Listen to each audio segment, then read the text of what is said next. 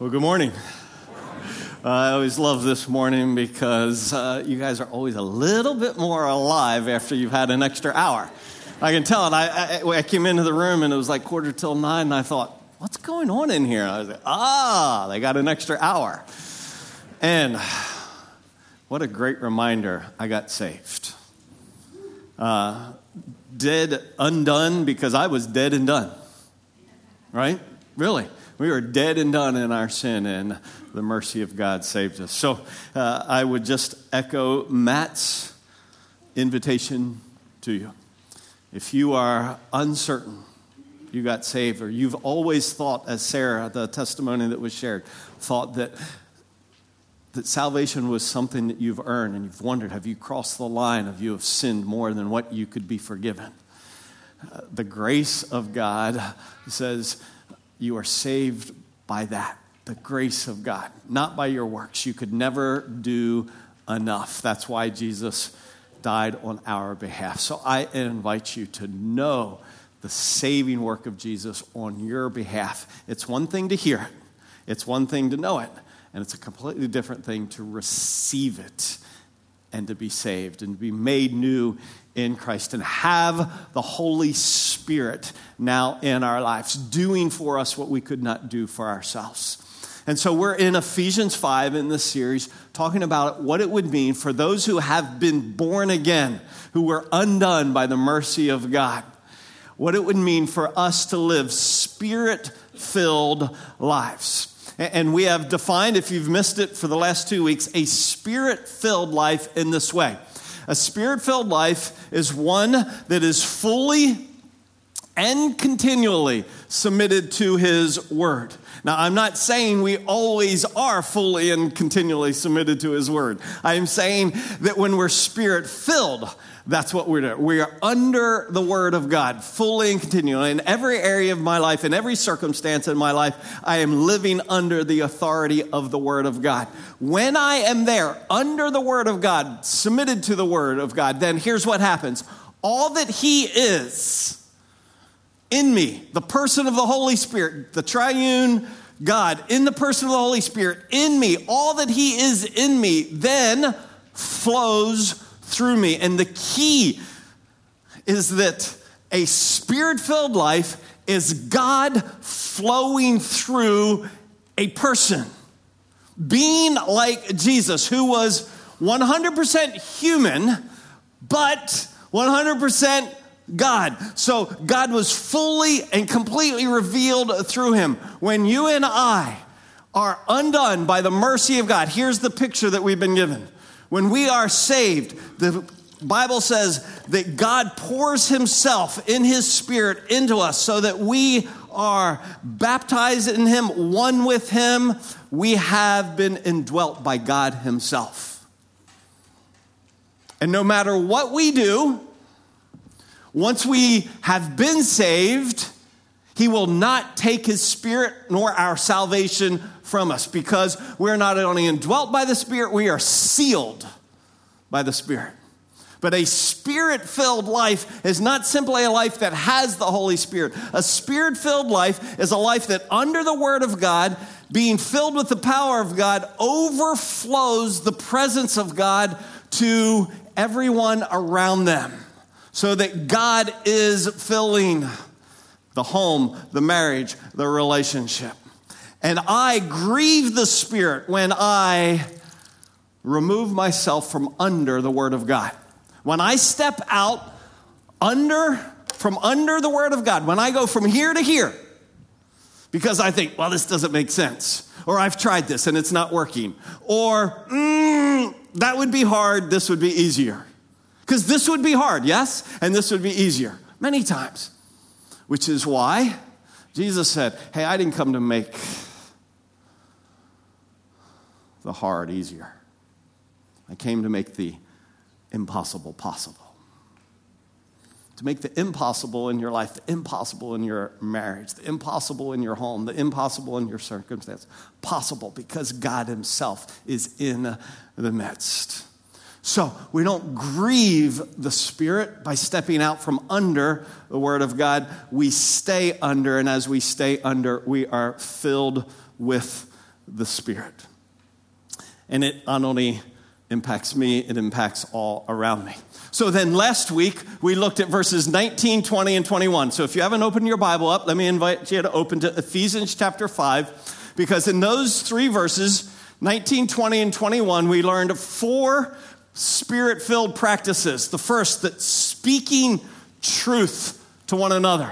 And it said speaking to one another in psalms and hymns and spiritual songs. And we had a phenomenal opportunity to listen to one another as one after another came up on the stage and read truth to us. Really encouraged by this text from a man in our body. I had previously avoided quoting Psalms to suffering believers, fearing how it would come across. But Ephesians 5:19 has changed my mind. Do you hear that? Has the Word of God ever changed your mind? Where you thought one thing, I don't know if I want to quote Psalms to believers. And then you read it. Speak to one another in Psalms. And because the guy went, it didn't seem right, to, it is right. And then he sent to me, because he had a man at his work whose wife unexpectedly died. And not of older age, late 40s. So he spoke to him with Psalm. Though you have made me see troubles, many and bitter, you will restore my life again. You will again bring me up. So that's the truth of the Psalms spoken. We speak to one another in love. Don't shrink back in fear. Don't shrink it back in doubt. Believe that the Word of God speaks to the human heart like no other word. Don't try to think of something cute or catchy to say yourself. Let God speak in the time of need. Speak to one another. Psalms, hymns, spiritual songs. Sing to the Lord. I don't know if you sang in a way this morning that you haven't in the past in obedience to this text, but I hope so.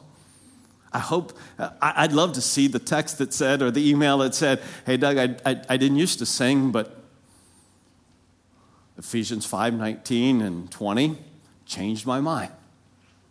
Now I sing. I don't sing great, but I sing. And I give thanks in all things and for all things, always. That's a Spirit-filled life. A thankful heart blesses. The scripture actually says, when we give thanks in all things, we are doing the will of God, and we are shining like stars in a dark world. My own personal journey in this has been to recognize when I will take that which is hard in my life and say, thank you, Lord. That which was hard that felt like my adversary becomes the instrument of God in my life. Not that I'm against, but that I believe, God, you're using this for me. It doesn't mean it's easier or I like it, but I am thankful that it's not an adversary. It's an instrument of God. I can't explain it, but I am confident that if you will take that which is hard and that you are trying to resist in your life and say, Lord, thank you, I trust you, the adversary will become the instrument of God for good. And then it said, verse 21, subject yourselves to one another. And that simply means what? Considering others more important than yourself. Considering others more important than yourself. Now, let me ask you a question. In your Bible, if you have your Bible open there, I want you to put your hand up if you have in your Bible a break between verse 21 and 22 and some author or some editor inserted a heading between 21 and 22. Let me see your hands. Almost all. Anybody have a Bible that doesn't? A few of you? Yeah. There's like 10% who don't have a break between 21 and 22. Now, why am I making that point? Because I think in putting a break between 21 and 22, it makes us interpret 22 through 27 differently. So I want us to go back and read verse 21. Even though we looked at it at the end of last week, I'm going to read verse 21 and then through verse 27. Follow along with me. Be subject to one another in the fear of Christ. Wives, be subject to your own husbands as to the Lord. For the husband is the head of the wife, as Christ also is the head of the church, he himself being the Savior of the body. But as the church is subject to Christ, so also the wives ought to be to their husbands in everything. Husbands, now he turns to you. Husbands, love your wives, just as Christ also loved the church and gave himself up for her, so that he might sanctify her, having cleansed her by the washing of the water with the word, that he might present to himself the church in all her glory, having no spot or wrinkle or any such thing, but that she would be holy and blameless. All right, let's stop there, and we'll look at the rest of that passage next week. But here's what I don't want you to miss. The reason I don't want to separate 21 from that passage is, does it say that there is to be subjection? It said in verse 21, be subject to whom? One another. Who does that apply to?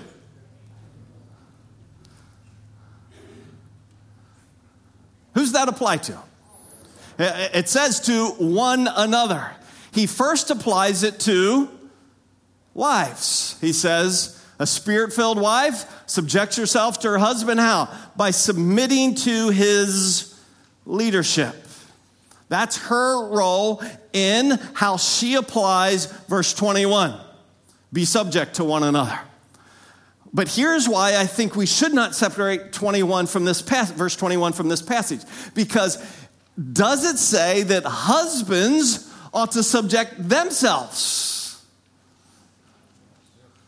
See, this is going to make some of you like, I don't know, that doesn't sound right to me. Be subject to one another. Wives, to your husbands by submission. Husbands, how? Spirit-filled husbands subject himself to his wife by doing for her what Christ did for the church. Sacrificially loving her. See, why is this so important? Well, let me let you write that down. I see a number of you writing. Why is this so important? Because coming to this text, here's what people say to me. Oh, boy, don't envy you teaching that one. Oh, man, that's going to be a rough one. I don't think this is a rough passage at all. I think this is a phenomenal passage. And you may think, yeah, because you're the husband.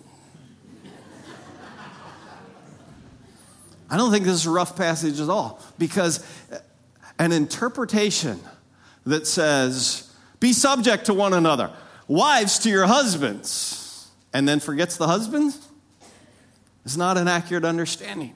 Now, you may be uncomfortable. I've never heard husbands subject yourselves to your wives. It's right in the text. It's just the application of how I consider others more important than myself in the marriage. The wife by saying, I'll submit to your leadership. The husband by saying, I'll lay my life down for you. You see it? See, this is not a text that I need to tiptoe through the tulips in. This is a text that I believe with all of my heart that if we would not go, I don't really like that, and I get it, because who really wants to sacrificially lay your life down? You know, the Bible even says, hey, you might do that for a good man, but, And who wants to submit? I understand why we go from here to here, but would you agree with me? God created marriage. Yeah, if you're not sure about that, join us next week. Seriously, we're going to go back and look at what God did when he created marriage. And when he created marriage, he said, here's how marriage in all of its beauty will function. A husband will sacrificially love, and a wife will joyfully submit.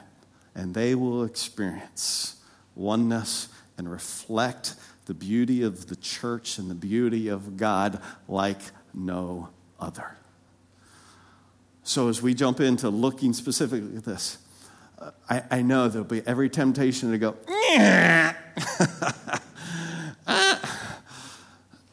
believe that the God who created marriage knows how it's intended to function with joy and in a way that honors him, in a way that will cause you to overflow and cause your marriage to overflow with the goodness of God, the grace of God, the mercy of God, and the blessing of others.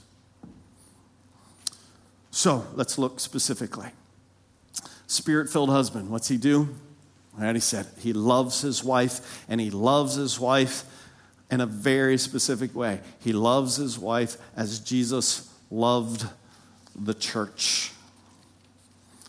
How did he love the church? It says, by laying himself down for her. He was willing to die, obedient to the Father.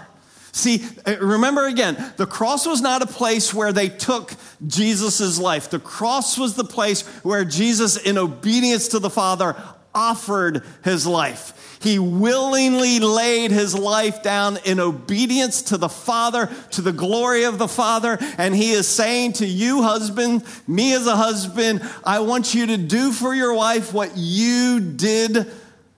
I did for you in obedience to the Father. You, in obedience to me, lay your life down. There's a dying involved. See, it cracks me up, guys who go, oh, yeah, man, I love my wife. She can't have the remote, but I love my wife.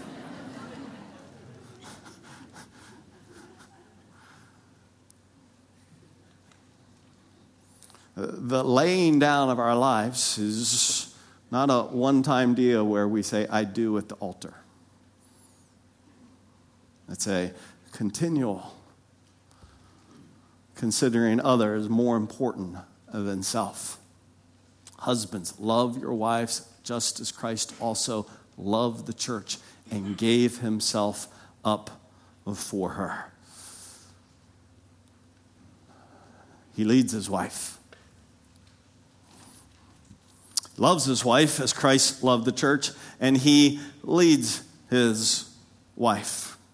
How? Under the leadership of Jesus. He leads his wife. Here's the key. As he follows Jesus.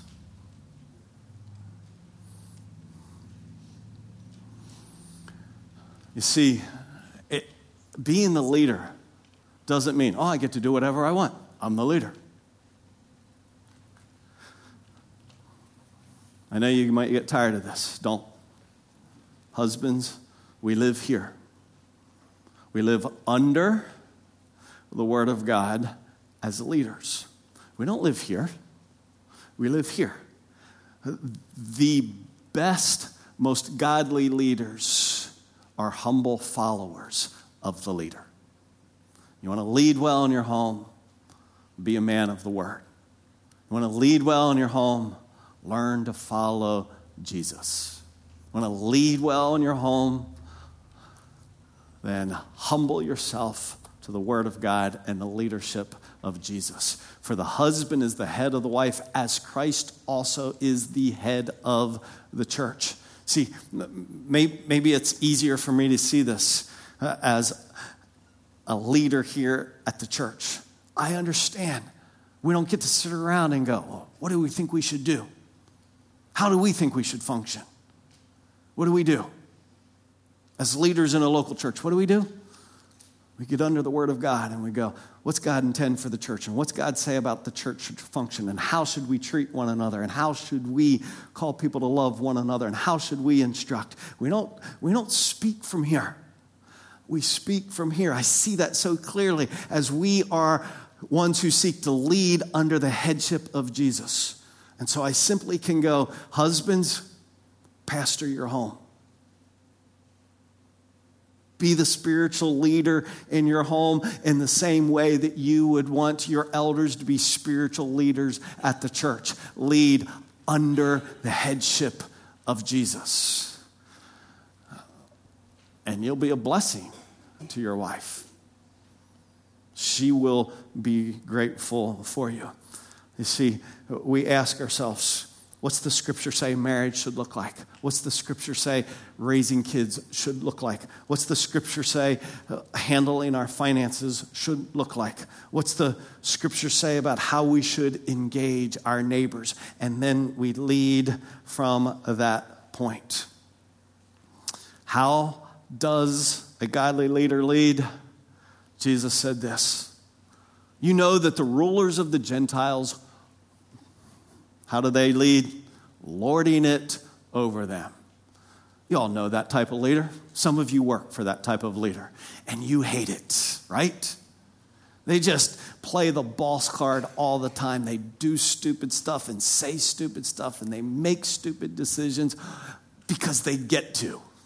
And you can't stand it, husbands. And then you're tempted to go home and do the same thing. And to be that guy that you can't stand. Jesus said, that is not the way, guys, we're going to lead. That's not the way we do it. Here's the way we do it. They exercise authority over them. It's not that way among you. Whoever wishes to become great among you, you shall be your, I want husbands to say it, be your servant. And whoever wishes to be first among you shall be your slave, just as the Son of Man. See, we're always as leaders following the leader. Just as the Son of Man did not come to be served, but to serve and to give his life a ransom for many.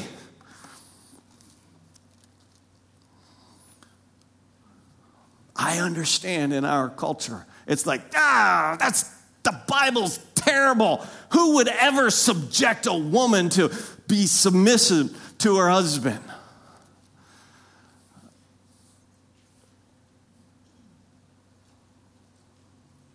What if that husband loved like Jesus, led like Jesus, and was a servant like Jesus? You see? You see, guys? And even if you're single and not yet married, be all ears right now, please. We spend hundreds of hours preparing for wedding ceremonies and very few hours preparing for the marriage to follow. It's a mistake, by the way. Sorry, wedding planners, that's a mistake. We had to spend more hours in preparing for the marriage than for the ceremony. So guys, love like Jesus, lead under the leadership of Jesus, and serve instead of lording authority over her.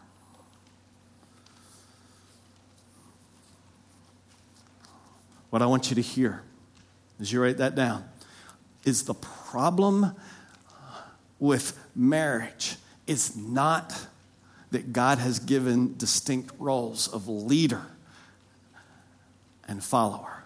The problem is when leaders don't lead as God intended leaders to lead. That's what squirrels it, guys. That's what makes it a mess. When guys lead, husbands, when we live out of a selfish heart, when we do what we want to do because we get to have the say,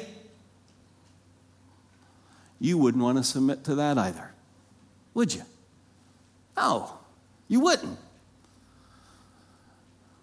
So don't be that guy. If you've been that guy, then go to your wife and say, please forgive me for being that guy, for not being a loving, sacrificial servant leader. The problem is not roles. The problem is how we have either interpreted it, and we have seen subjection in the marriage to be only the wife, and how we've applied it, taking our authority and lording it over for our own purposes and our own good. So, here's the question that gets really hard. A spirit-filled husband, what's he have to die to? In other words, you understand, remember this 3-drawer dresser? Before we came to Christ, we only lived out of the bottom drawer, our flesh, what we wanted to do for ourselves, what served us. And then we came to Christ, and he saved us, and he poured his Spirit into us, and he gave us new thoughts, and we placed ourselves under the Word of God, and with new thoughts, we put on new behaviors. We put off the stuff that we would have done prior to being born again. This is the lording it over drawer, right? So, guys, husbands, women, you may not answer this. I know you know the answers, but you may not answer this. Guys, husbands, what do we need to die to if we're going to live spirit-filled lives in our marriage? Ourselves. Somebody give me something else. The flesh. Somebody give me something else. What's that? Ego. All right, we're all in the big category. Self, flesh, ego. Somebody give me something specific. Oh, that's even bigger now. Sin. Somebody give me something more specific, like yesterday. Okay, you might have to die to some sports, some hobby. Really? Really? Can a husband love his wife and do everything and every hobby as much as he wants, as long as he wants? Probably not. Now, some of you are like,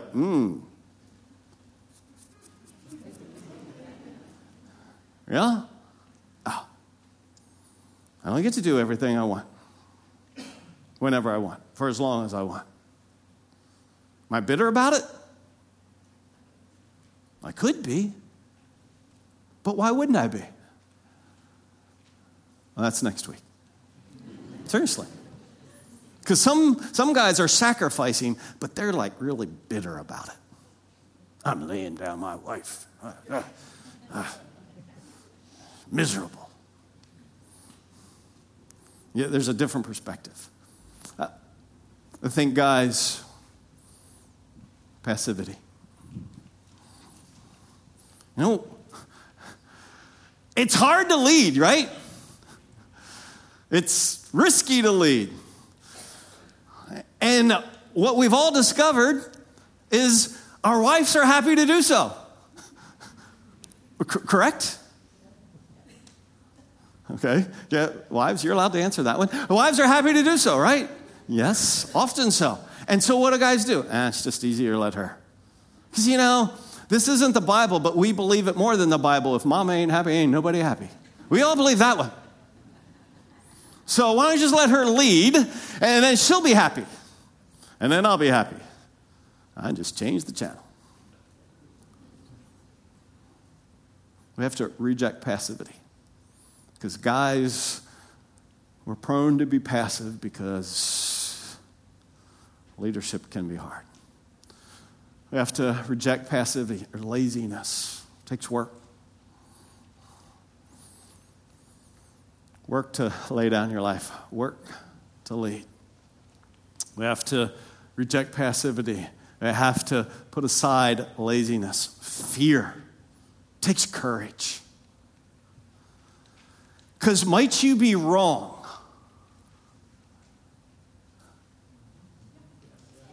Yeah, guys, if we're not prepared to say that one, then we're in big trouble. Might we be wrong? Yes. But we're called to lead. So it takes courage, and we have to die to fear. And of course, that one encompasses it all. But all I want us to see, guys, is this. We cannot put on love and leadership and service until we're prepared to die to what? Laziness, passivity, fear, and self. If you want to try and be a spirit-filled husband who never has to die, you can't. Jesus said, unless a grain of wheat fall into the ground and die, it remains alone. But if it dies, it bears much fruit. So there's dying involved in loving, leading, and serving. All right. Ladies, wives, what's the scripture say to you? A spirit-filled wife submits to her husband.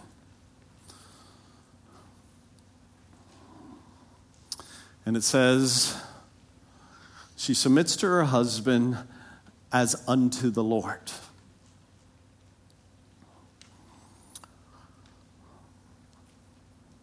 The husband loves, leads, serves. The wife submits to her husband.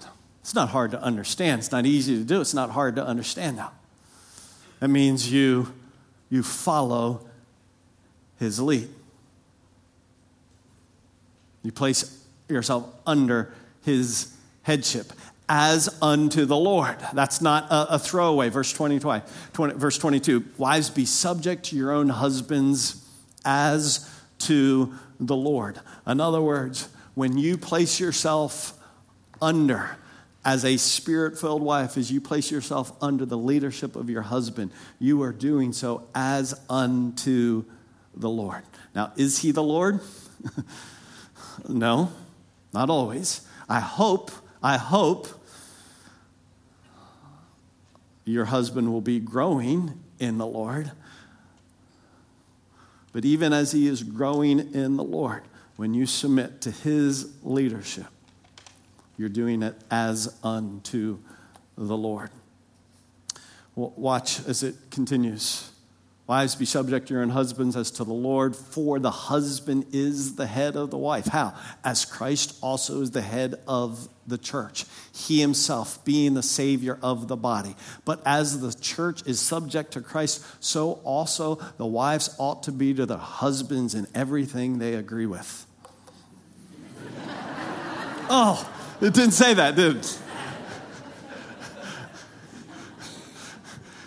I will still remember the day sitting at a table over in our B building where a wife said, well, I only need to submit when I agree.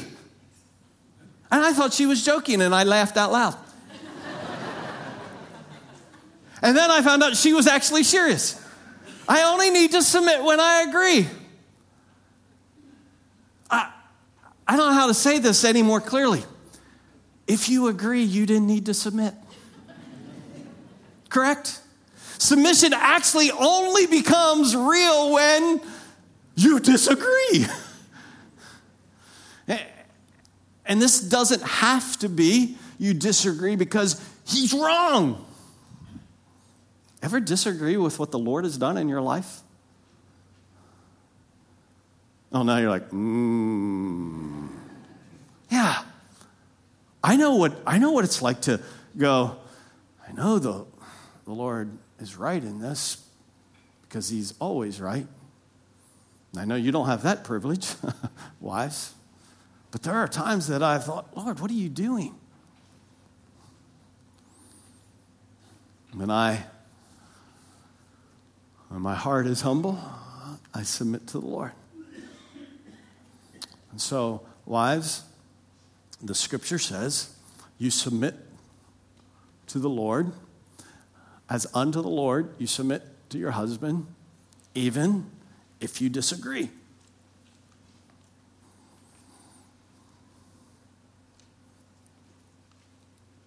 Is there a caveat? Yeah, we get this in the scripture.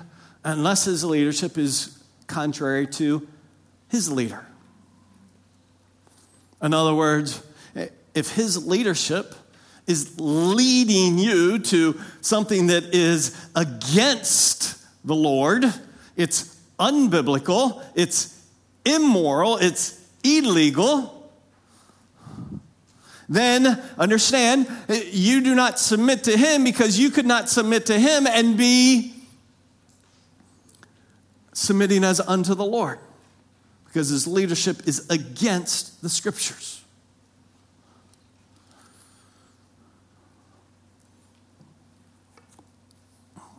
But in everything that is not contrary to his leader, there is submission. And then verse 33, if you drop down, after unpacking this role and what God had intended to marriage, he adds this in verse 33. Nevertheless, each individual among you also is to love his own wife even as himself. And the wife must see to it that she respects her husband. So a wife submits as unto the Lord, even if she disagrees, unless it's against.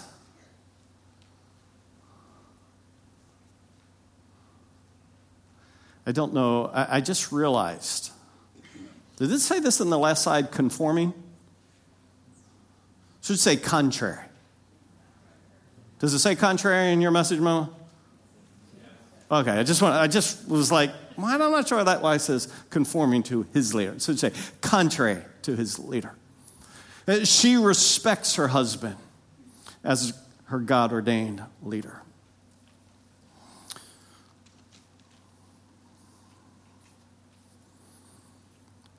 Practical application.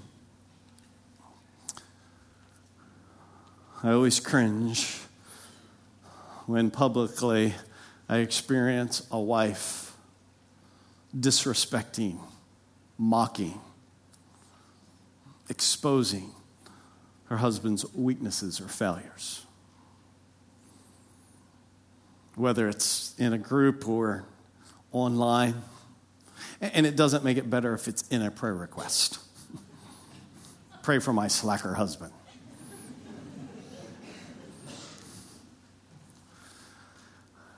Now, let me be very clear here. I understand the temptation for all of us to be asking, all of us who are married, to be asking ourselves, how's my spouse doing with this? And that's not where we start. Where do we start? How am I doing with this? Am I quenching the Spirit in any way, not under the Scriptures, so that the life of God is not overflowing in our home? So that it's not overflowing in a manner that blesses our kids or those who experience us. So ask yourself, husbands,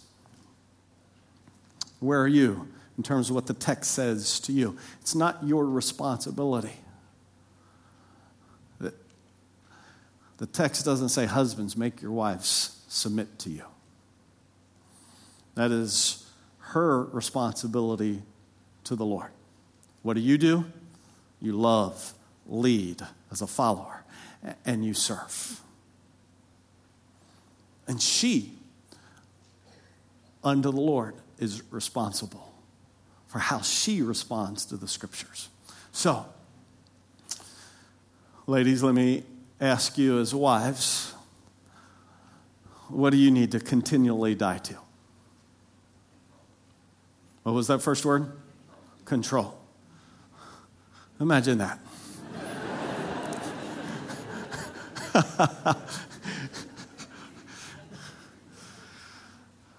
That's hard. I don't laugh because it's easy. That's hard. That's what is so difficult. Thursday night, the quick answer was autonomy. Anything else, wives? Fear. Pride, fear. Yeah, there's that, what? Place myself under that. What's the fear? How's he going to lead? What does in everything going to include? And the fear of being out of control. Right? Jealousy.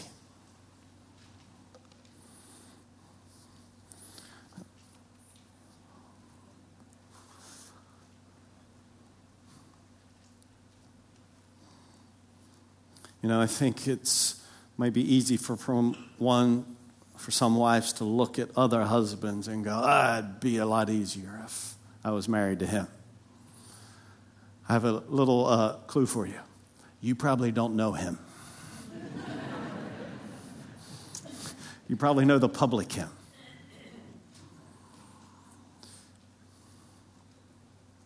So a spirit-filled wife, before she's going to be able to do under the Lord, what the Lord says, is going to have to die as well. So a couple practical questions. If both spouses are subjecting themselves to one another, then who gets their way? It's a little bit like when the meek inherit the earth. Will anybody step up and claim it? So, really, if a husband's going, no, you, and she's going, no, you, and no, you, and no, you, and no, you. Who gets their way?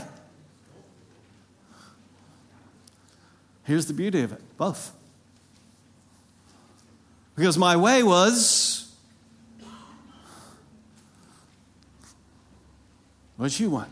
No, I want what you want. No, I want what you want.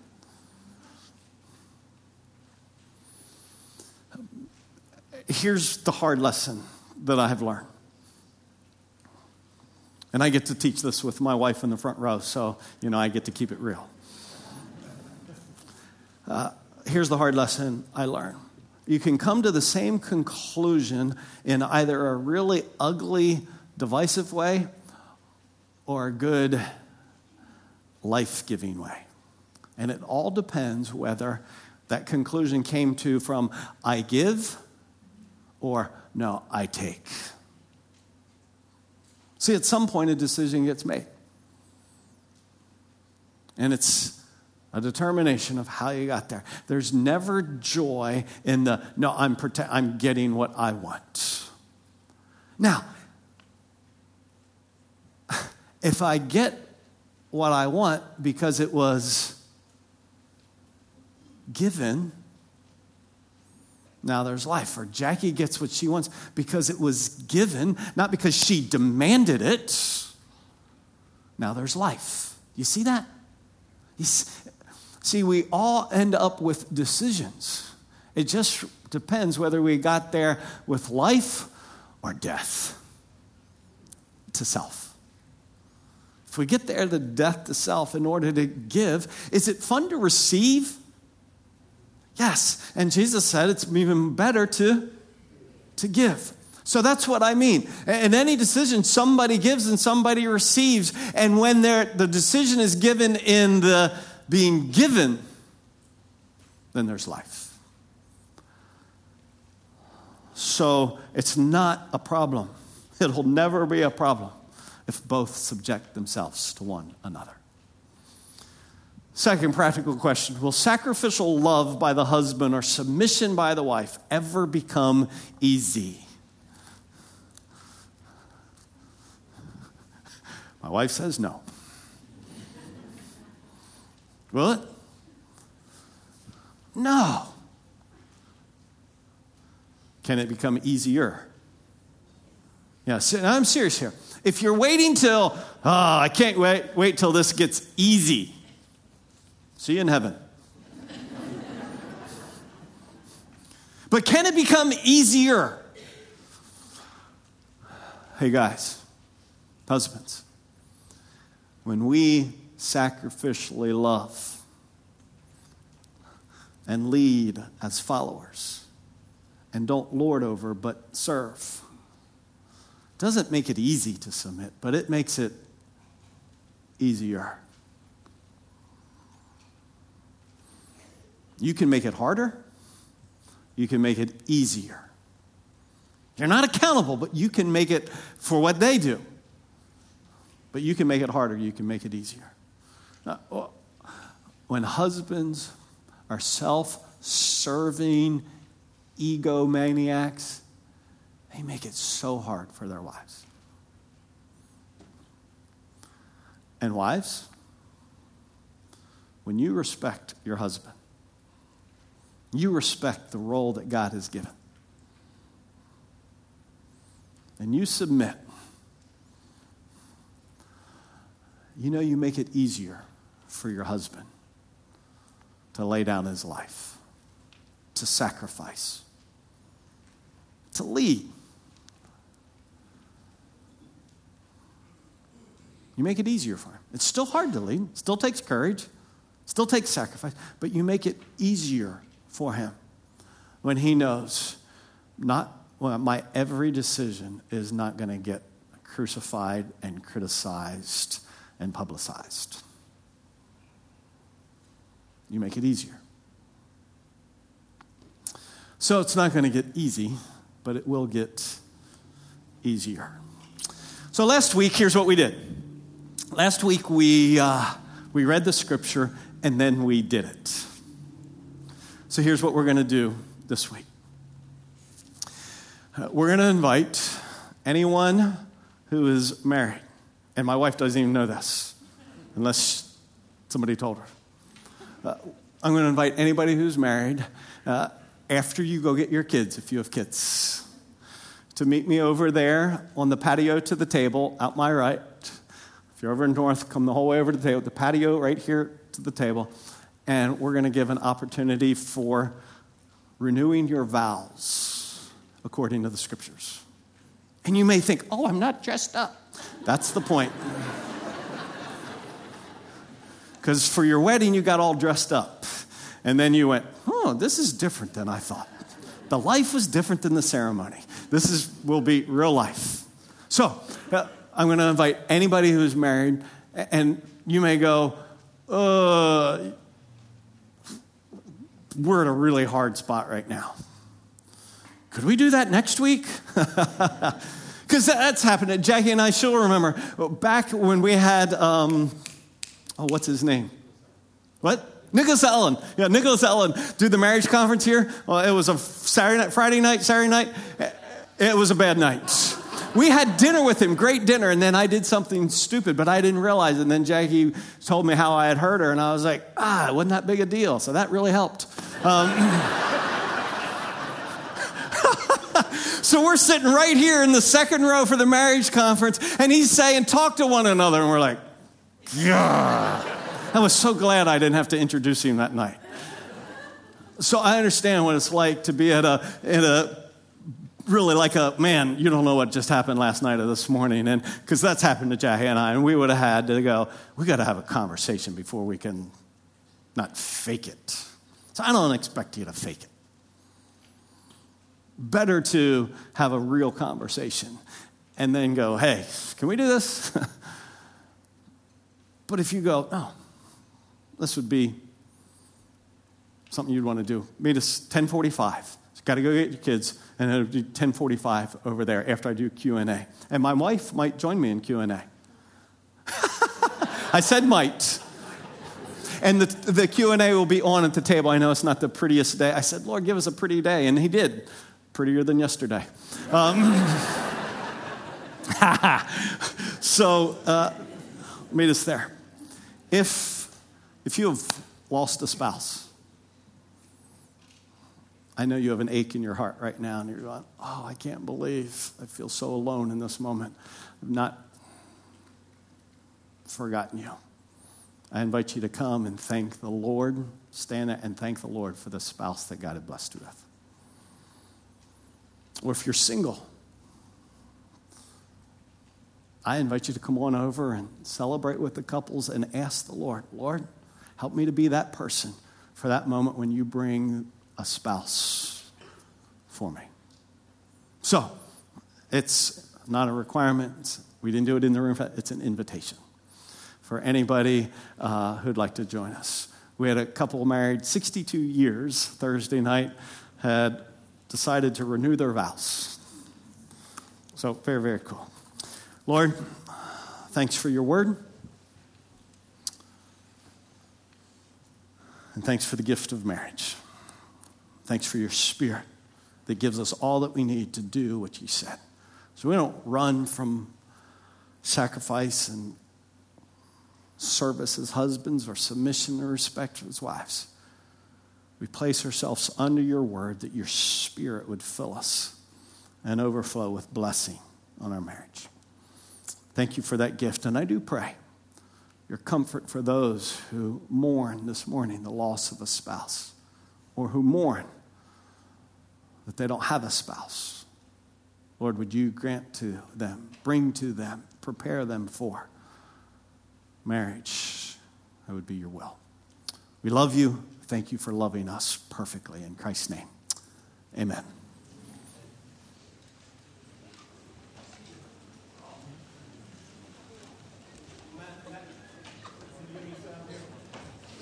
Give me sound? Okay. It's not one-on-one vow renewal. Okay, I'm not standing there till 7 o'clock tonight. It's a mass vow renewal. It'll be one-on-one with your spouse, but I'm not doing this one couple at a time. Do I look crazy? Okay, so is that clear? All right, see you over there.